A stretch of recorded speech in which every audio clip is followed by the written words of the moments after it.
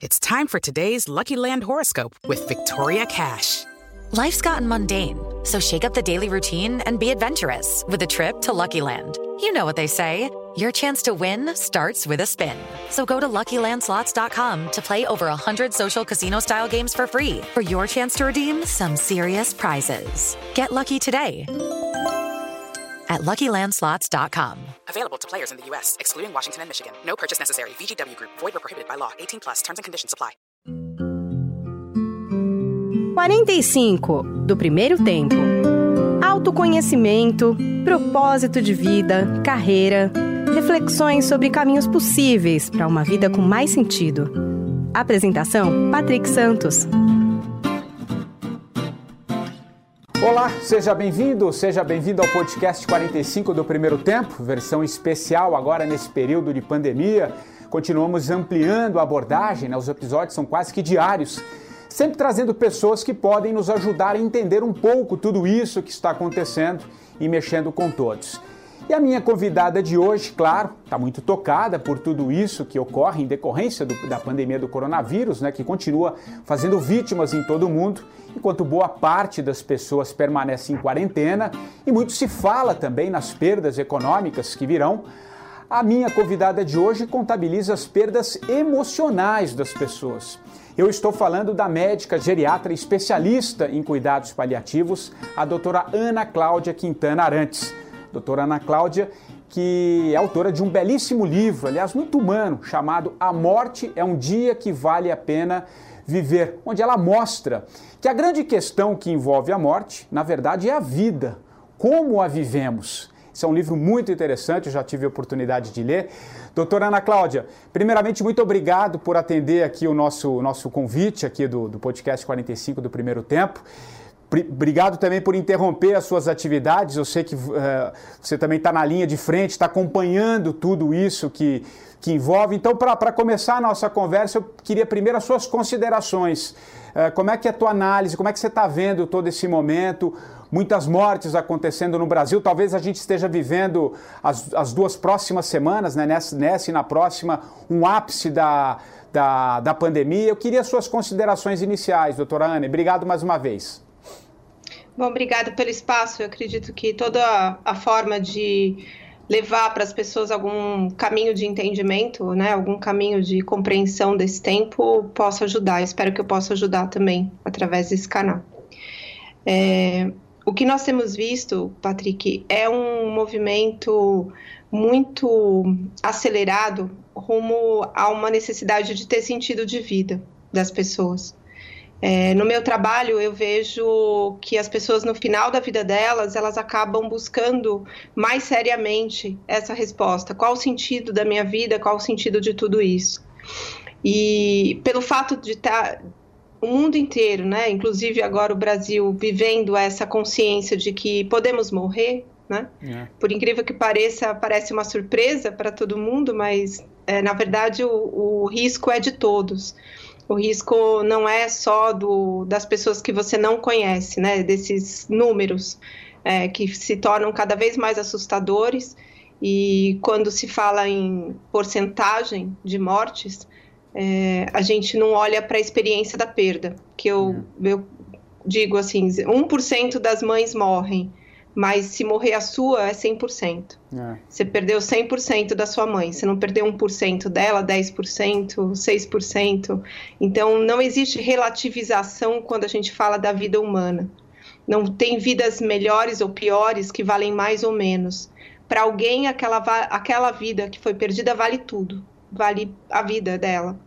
E a vida é uma coisa que as pessoas não pensam muito, Elas acham que você vai passando um dia depois do outro, você tem planos de futuro, então você coloca a sua felicidade no futuro. Só que agora a gente não sabe o futuro que nós vamos ter. Então, existe uma necessidade agora de você redimensionar o que é futuro em cima de uma pauta desconhecida. Não tem uma coisa que você saiba, vai ser melhor ou vai ser pior. Vai ser diferente do que a gente já viveu. Não tem a possibilidade de a gente voltar para a vida que nós tínhamos antes. É uma outra vida. E aí você precisa escolher quem você vai ser a hora que abrirem a porta. Então, nós estamos tendo a oportunidade de ficar algumas semanas recolhidos. Eu não tenho muito essa oportunidade, mas muita gente tem essa oportunidade de ficar recolhido para você poder fazer essa escolha. De que lado você vai estar nesse mundo que vem para aí? Você vai estar do lado de quem precisa de ajuda ou do lado de quem ajuda? Porque no mundo que vai chegar agora não tem lugar para quem atrapalha. Não tem lugar para quem destrói. Porque acho que o grande recado dessa pandemia é: chega de destruir. Né? Porque a gente está colocando a nossa própria vida em risco muito antes de um vírus. E agora o vírus ele é invisível. A gente não precisa mais ter porte de arma no país, porque nós somos a arma. Nós somos capazes de matar de 3 a 10 pessoas. É como se a gente inoculasse um veneno nas pessoas à nossa volta, se você estiver contaminado. Então, esse valor que você dá para se proteger, para proteger as pessoas que você ama. Quem tem noção do valor da vida vai ocupar um espaço de maior dignidade no mundo que vai chegar. Quem não tem esse valor, é possível que não tenha espaço para continuar nesse mundo. E, doutora Ana Cláudia, é interessante, né? Porque o vírus é invisível, né? E eu acho que nunca foi agora tão visível a morte, né? A morte sempre existiu, né?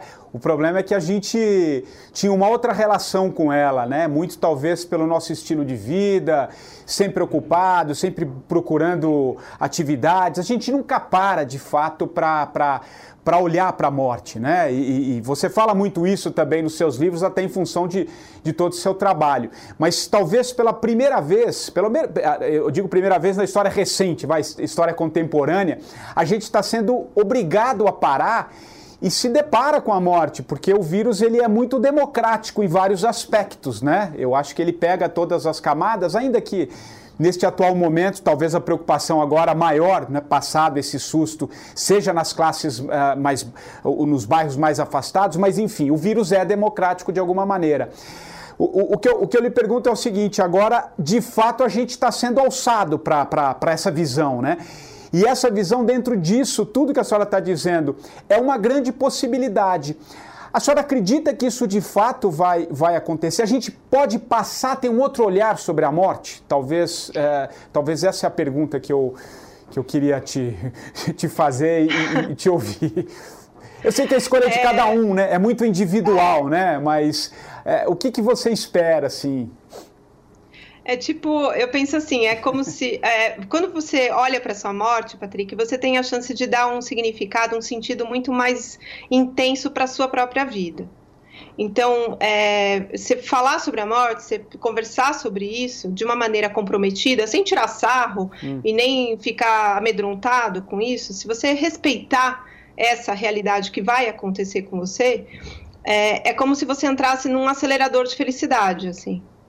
Você se torna uma pessoa realizada com muito menos necessidades que a gente vai criando ao longo da nossa vida, achando que a gente precisa. E aí, quando você dá um checkmate, assim, tá, mas se a vida acabar semana que vem, o que eu preciso mesmo? Aí você vê que você precisa de bem pouco. E talvez o que você precise você não tenha, que é amor, por exemplo. Então, quando você se dá conta disso, você revigora a essência da sua vida. Você olha para aquilo e fala, isso faz sentido. Então, para as pessoas, o que eu estou vendo agora, né? Os feedbacks que eu tenho das pessoas que estão mais próximas de mim, não mais próximas talvez como amigas, mas que tem os seguidores, né? Muita gente agradecendo o fato de ter lido o livro antes da pandemia. Antes, há tempo de pôr em prática o que eu convido as pessoas a fazerem. Porque quando eu falava demonstre afeto, e a pessoa podia encontrar com o pai e a mãe para abraçar e falar, olha, obrigada pela minha vida, né? Já valeu a tua parte no mundo de ter me colocado no mundo. Eu posso ser feliz porque você se arriscou para eu nascer, né? Então, você podia fazer isso antes. Então, as pessoas que fizeram isso antes, elas estão vivendo um momento de pandemia sofrido, sem dúvida. Eu também estou sofrendo. Não é uma coisa assim, a morte é meu dia a dia, então tudo bem. Não é assim. Eu me importo. E as pessoas todo mundo que tem, né, essa noção de valor da vida se importa com o que está acontecendo. Mas as pessoas que pensaram na morte antes disso acontecer, elas estão mais tranquilas, porque tem muita gente que, pelo fato de ter pensado na morte, falado sobre isso antes, não está devendo nada para a vida. Mas por que a gente está tendo tanto pânico agora? Porque a grande maioria das pessoas está devendo muita coisa para a própria vida. E não deu tempo de acertar as contas antes da pandemia. E a gente não sabe como que vai ser a vida depois disso. Então, quem ficou ausente da própria vida até agora, de repente está dentro de casa com essa realidade frente a frente, dia e noite, 100% do tempo. E é tipo assim, não dá mais, você não vai ficar mais adiando essa lição. Agora vai ter que aprender. Quem perder essa chance, a minha impressão é assim, tipo, você ganhou um bilhete premiado da Mega Sena e você fala assim, não vou lá trocar, imagina, besteira, né? Então, quem perder essa chance, é uma pena, né? A gente pode passar a ter uma outra relação com a vida, né? Quando a gente entende um pouco a finitude. Aliás, me ocorreu aqui agora te ouvindo, né? Eu até reli um livro essa semana passada, que eu terminei. Eu ouvi o Milton Ratum, aqui, o nosso ficcionista, no programa, e ele citou o livro A Morte de Ivan Ilitch, do Tolstói, né? E é muito interessante, quando ele citou, eu já tinha lido esse livro lá atrás, mas é um livro fininho, rápido, enfim, e eu resolvi reler o livro. E é interessante, né, um pouco, tem muito a ver com isso que você fala, porque o Ivan Ilitch, quando ele se depara com a morte, né, uma doença incurável, ele passa a rever a vida dele, tudo que ele não fez, né, os arrependimentos, o estilo de vida, muito dentro da aristocracia russa, né, um certo vazio existencial. E quando ele está na finitude, né, que ele está já muito próximo da morte, ele quer falar da morte com os familiares, com as pessoas próximas, mas ninguém entende, né? Que ele chama de uma grande mentira, que as pessoas vivem uma grande mentira. E ele passa a refletir isso e só conversa com o copeiro, né? Que é um dos serviçais da casa dele, enfim, e que entende um pouco isso. Então é interessante, né? A gente, talvez é isso que você disse, né? Talvez é um bilhete premiado, no sentido da gente refletir, né? A gente conseguir olhar ou viver um outro segundo tempo de vida, né? Eu não sei. Fala um pouquinho sobre isso, doutora Ana. Esse livro é mágico, né? É mágico. É uma visão... Você vê que a questão da morte é algo que permeia o mundo ocidental desde sempre, né? E agora o mundo ocidental está precisando chegar numa percepção do que é o sentido de vida de uma forma muito mais verdadeira, muito mais íntegra, né? Então, essa chance de você conversar sobre isso vai desfazer essa grande mentira de que nós somos super poderosos, de que a gente dá conta de tudo, que o dinheiro é tudo, né? Então, você pode ter todo o dinheiro do mundo.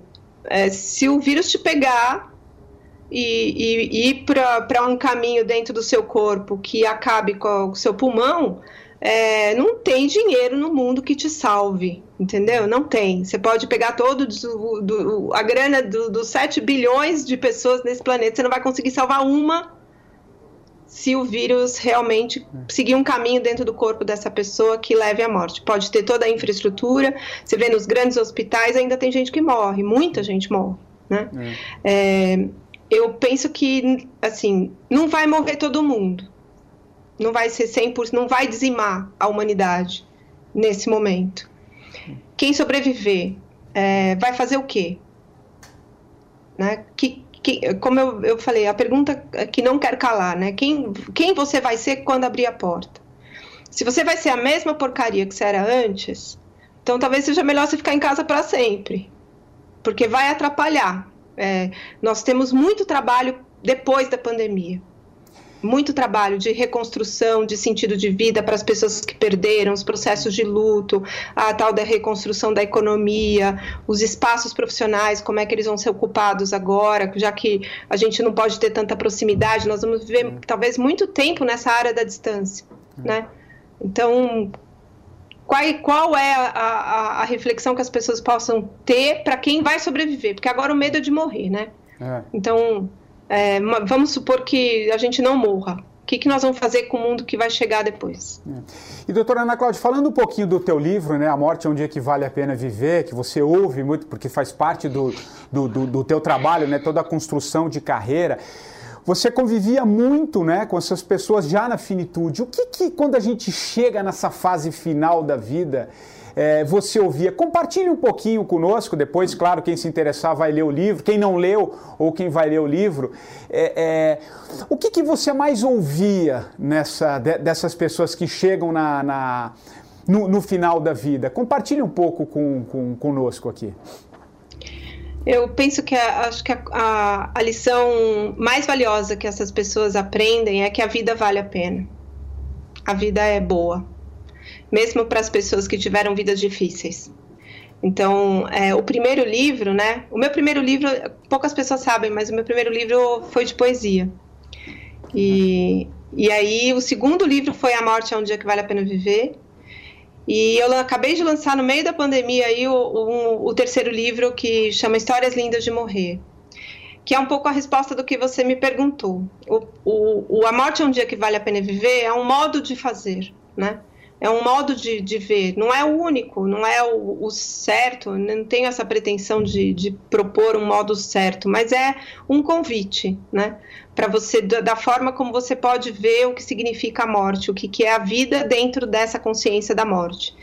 E o terceiro livro, que é o Histórias Lindas de Morrer, é o que acontece quando você faz o que eu proponho no primeiro. Então, são as histórias das pessoas, não são as melhores histórias, as únicas histórias, mas são as histórias que refletem o que eu percebo como o maior conteúdo das perguntas que eu recebo, dos questionamentos que eu recebo. Qual que é o sentido? Então, a melhor forma de você dar uma resposta é uma resposta que vem através de uma história. Então, nós precisamos fazer escolhas com os nossos legados, né? As pessoas que eu contei as histórias são pessoas que deixaram um legado para mim, um legado de memória, um legado de comportamento até. E esse legado não é uma herança concreta, né? De você deixar um apartamento, você deixar uma roupa, você deixa uma pensão. Legado é modo de viver. Né? É o jeito que você ensina as pessoas, através da sua história de vida, você ensina para as pessoas à sua volta um jeito de viver. E esse jeito de viver, ele pode ser aprendido e ele pode ser compartilhado. Então, quando a gente conta uma história de uma pessoa que morreu, a gente está contando uma história de uma pessoa que teve sucesso na sua existência, porque ela completou a existência dela. A história é aquela, se é bonita, se é feia, se é uma história de sucesso profissional, de sucesso afetivo, a opinião de sucesso é de quem escuta a história, de quem assiste, mas de quem vive, o sucesso é você completar e falar, dei conta, eu fiz isso, eu passei por todas essas etapas e eu fiz o melhor que eu pude. Não, nem sempre foi o melhor que eu tinha acesso naquela hora, mas eu tinha acesso a uma decisão, e a decisão que eu tomei foi aquela, que para mim foi a melhor possível, né? E é interessante, né, porque continua vivo, né, na memória de quem fica, né, esse legado, né, eu acho que isso nesse sentido, a morte vale a pena viver, nesse sentido também, né, que é a da vida, né, Ana? Acho que isso é muito interessante. Agora, você acha que a gente passa também, porque, claro, o coronavírus atinge a todos de alguma maneira, mas, claro, os mais velhos são os mais afetados, né? Enfim, a possibilidade de morte é muito maior. Você acredita que a gente possa passar a ter uma outra relação, um outro olhar sobre o idoso também? Como é que você vê isso, as famílias dentro dessa estrutura, agora com esse afastamento, né, que a gente está tendo que manter, muitas pessoas mais velhas que às vezes moram em casas separadas, os filhos, em razão de preservar, não estão vendo. Você acha que isso de alguma maneira pode ajudar, Ana, a gente ter um olhar mais cuidadoso com os idosos, que sempre foram, de alguma maneira, você sabe bem disso, né? Excluídos um pouco, né? Inválidos, a gente sempre vai deixando meio de lado. O que você acha disso? Você também vê como uma oportunidade? Você é otimista? Fala um pouquinho disso. Esse vírus, eu tenho percebido, Patrick, assim, nas reflexões de todas as dimensões, né? É uma pandemia que traz à tona uma verdade que estava sendo escondida. Então, estava sendo escondida uma verdade a respeito da má qualidade do serviço público em relação à saúde, porque estava sendo sucateado, destruído, estava sendo agredido. E aí isso vem à tona. Estava sendo destruído todo o processo de cuidado dos profissionais de saúde. E aí agora eles precisam contratar profissional de saúde. Então, antes faziam de tudo para o profissional de saúde pedir demissão. E agora eles estão desesperados querendo um profissional de saúde. A gente já tinha um processo de isolamento do idoso. Porque quando a gente fala assim, o idoso, a gente está falando do outro. É verdade. A gente está falando, o idoso, né? É o velhinho, é sempre do outro. Só que quando a gente fala de um ser humano mais experiente, de um ser humano há mais tempo no mundo do que você falaria de um jeito diferente. Você falaria com reverência. Agora você fala o idoso, diminuir, é uma pessoa incapaz, é uma pessoa que atrapalha, é uma pessoa que não serve mais. E aí, essa pandemia traz à tona muito do pensamento e do comportamento que era comum, que era falar que essa vida vale menos. E aí, essa vida que vale menos está só sendo... está colocando no alto-falante um isolamento que já acontecia antes. Aí você vai dizer para mim, Ana, mas não é todo mundo. Tá certo, não é todo mundo. Mas aqueles que não fazem parte desses que isolaram, eles encontram alternativas de se aproximar. Porque ontem eu ouvi uma coisa que é muito valiosa também da gente comentar. Não é isolamento social, é distanciamento social. Perfeito. As pessoas... Eu não estou isolada, eu não estou conversando com uma luzinha verde aqui no meu computador, estou conversando com você. Eu posso manter contato com as pessoas que eu amo através de uma ferramenta tecnológica. E a ferramenta tecnológica ela está a serviço de uma humanidade, está a serviço de uma conexão. É bem observado mesmo, distanciamento, né? Não pode ser isolamento. Se você está isolando é porque você não tem espaço de criação de oportunidades para você se vincular com essas pessoas. Então, para os idosos, para as pessoas, os seres humanos mais experientes, existe espaço de aprendizado em relação a isso, de se sentir amado apesar de estar distante. A gente não pode poupar as pessoas delas se sentirem amadas. Porque, de fato, o que é isolamento, Patrick, é o que acontece com as pessoas quando elas entram no hospital. Aí elas estão, de fato, isoladas. Você pensa que você está isolado na sua casa e está tendo chilique.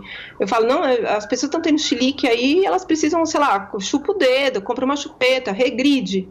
Mas, de fato, a experiência de isolamento social é dentro de um hospital, quando você vai para o covidário, quando você vai para uma UTI, que aí o máximo que você vai ter é um toque de um ser humano que está ali cuidando, que é o profissional de saúde, que está todo paramentado, com sorte ele estará paramentado, porque se ele não tiver equipamento de proteção, dali um tempo ele também vai estar afastado ou vai estar ocupando um espaço dentro da UTI, né? Não, acho que é bela reflexão mesmo nesse aspecto, que é um distanciamento, não um isolamento, né? E você falou um pouquinho sobre a gente tem claro, agora a gente valoriza muito os profissionais de saúde, né?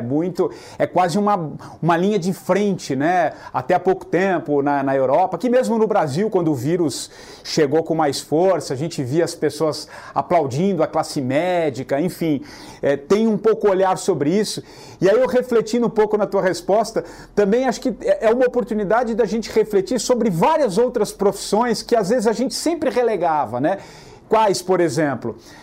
Nós estamos isolados em casa ali, mas a gente vai no mercado, você tem que valorizar uma caixa do supermercado, o entregador, o caminhoneiro que leva o produto, que esses sim estão se arriscando, né? Mas, ou alguém que vem aqui, por exemplo, aqui mesmo no estúdio, fazer a limpeza, todo mundo que está aqui ajudando para que essa operação ocorresse, que em tese sempre fica um pouco relegado, né? Porque o que vale é aquele que aparece mais, enfim. Talvez seja uma oportunidade da gente abaixar um pouco essa pirâmide, no sentido de olhar para várias profissões, né? Que eu acho que nessa situação que a gente está vivendo, é uma oportunidade única de mudança de consciência, né? Talvez, né? E isso pode ter um efeito lá na frente, se a gente conseguir valorizar, né? É interessante isso também, né? Sem dúvida. Nós não somos seres autossuficientes. Então, a gente precisa dessas pessoas, e essas pessoas são as que têm muito valor nesse momento. Né? Então, o pessoal que faz a limpeza urbana, as pessoas que fazem a segurança, os profissionais de saúde, o pessoal do mercado, as pessoas que fazem entrega, essa disponibilidade de se arriscarem para poder prover o mínimo necessário para toda a nossa infraestrutura de distanciamento social. Então, é magnífico que as pessoas comecem a valorizar isso, porque sem essas pessoas a gente não seria nada agora. Ana, para a gente estar caminhando aqui já para o fim do nosso bate-papo, mas eu queria 2 perguntas antes da gente encerrar aqui o nosso quadro. Primeiro, eu queria uma observação sua sobre esse momento também que muita gente vem perdendo familiares, enfim, as pessoas vítimas em função do Covid ou de outras doenças que não estão podendo viver o luto. Né, o luto presencial, né, o ritual de despedida, que é muito comum, né, ainda mais para nós que temos um pouco a cultura latina, né, a gente tem dividir um pouco essa dor ali no velório, enfim, com as pessoas que a gente ama.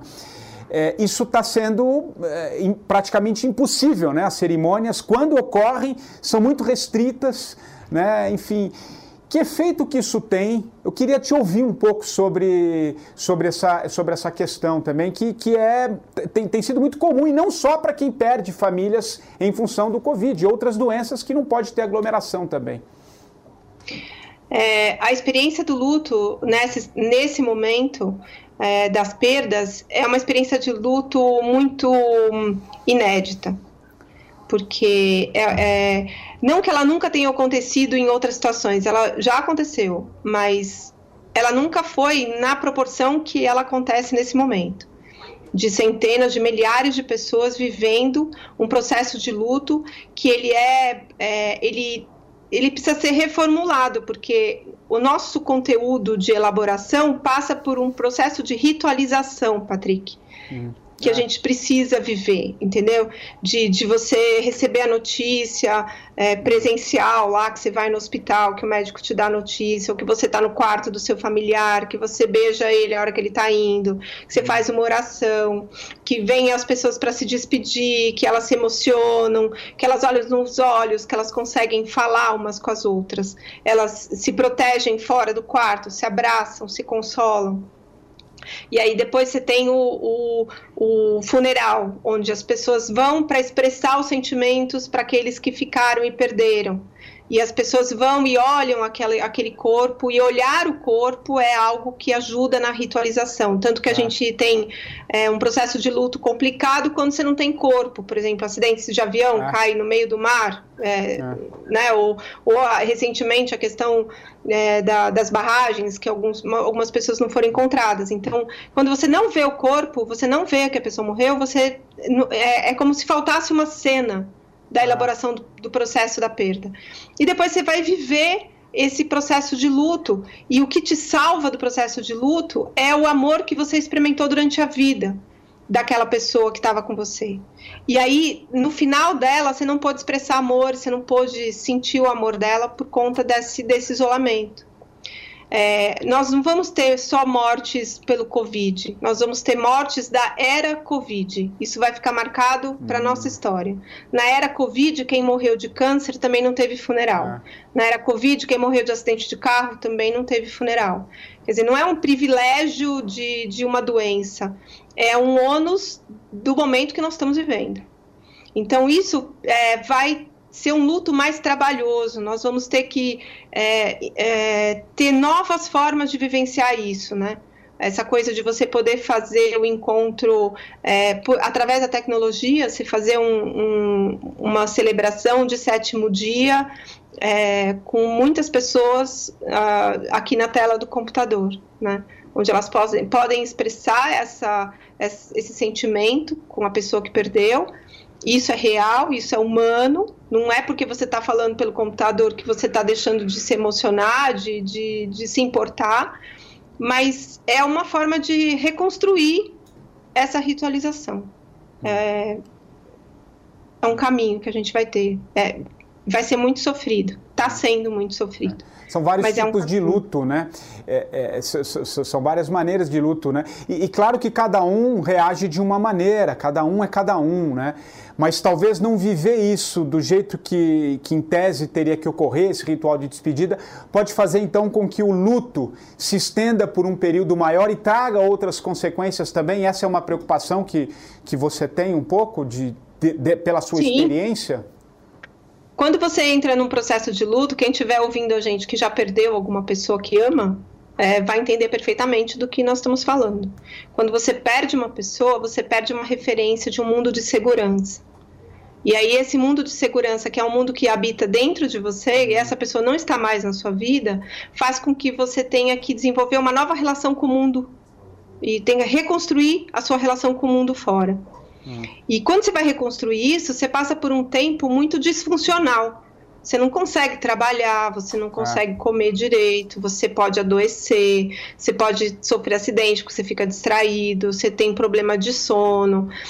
Você vai ter uma série de comportamentos que afetam o teu desempenho na vida, que precisa de paciência, precisa de proteção, precisa de cuidado.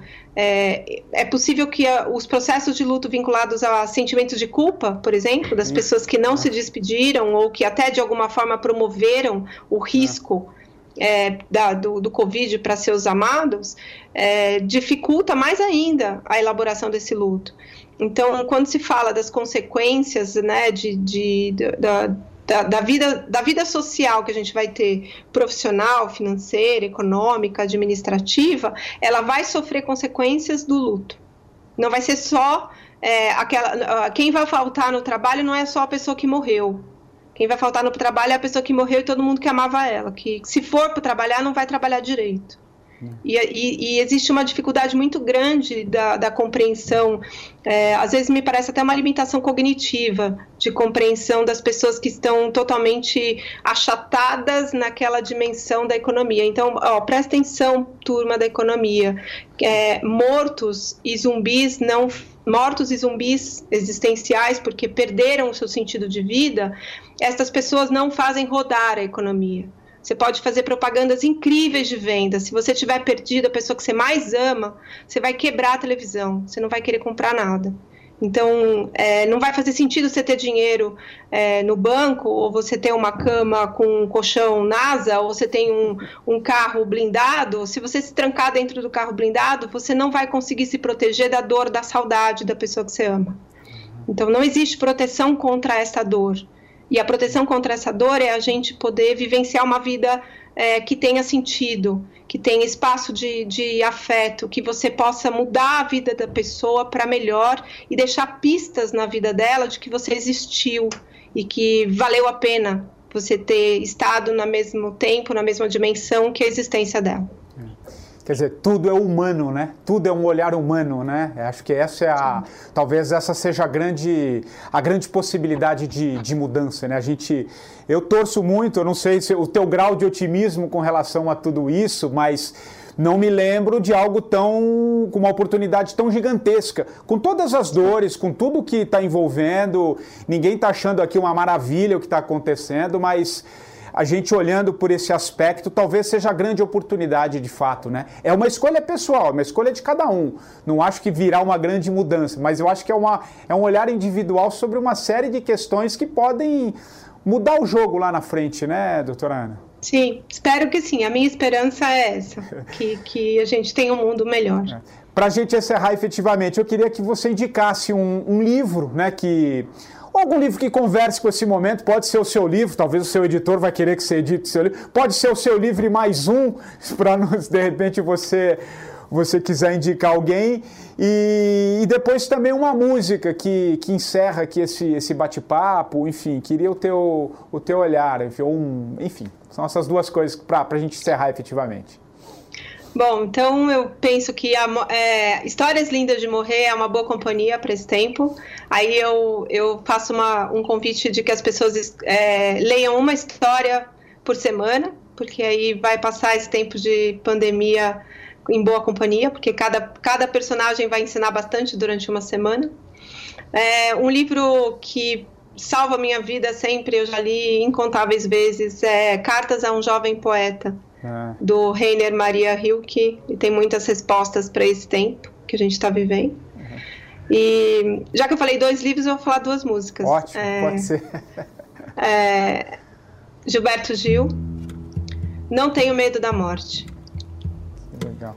E dele também, Se Eu Quiser Falar com Deus. Não tenho medo da morte, mas sim medo de morrer. Qual seria a diferença? Você há de perguntar. É que a morte já é depois que eu deixar de respirar. Se eu quiser falar com Deus,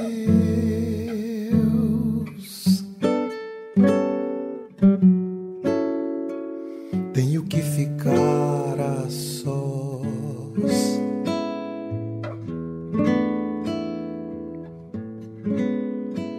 Tenho que apagar. Legal, gostei das escolhas, adorei. Enfim. Doutora Ana Cláudia, muito obrigado pela entrevista, pelo bate-papo, pela conversa, pelo teu olhar sobre tudo isso. Você que não só está na linha de frente, mas vem trabalhando isso já há um bom tempo. Né? Enfim, eu queria muito te agradecer, compartilhar todo o seu olhar aqui com os nossos ouvintes, com os nossos internautas aqui do 45 do Primeiro Tempo, tá bom? Tá bom, obrigada, Patrick, pela oportunidade, que possa ajudar as pessoas de alguma forma. E o 45 do Primeiro Tempo volta a qualquer momento, né, com mais alguma entrevista que possa conversar com tudo isso que está acontecendo. Se você tem alguma sugestão também, entre lá no meu Instagram, é o patricksantos.oficial, e mande lá a sua sugestão. Quem você gostaria de ouvir, quem você acha que também tem uma história interessante para compartilhar conosco. Grande abraço. Tenho que subir aos céus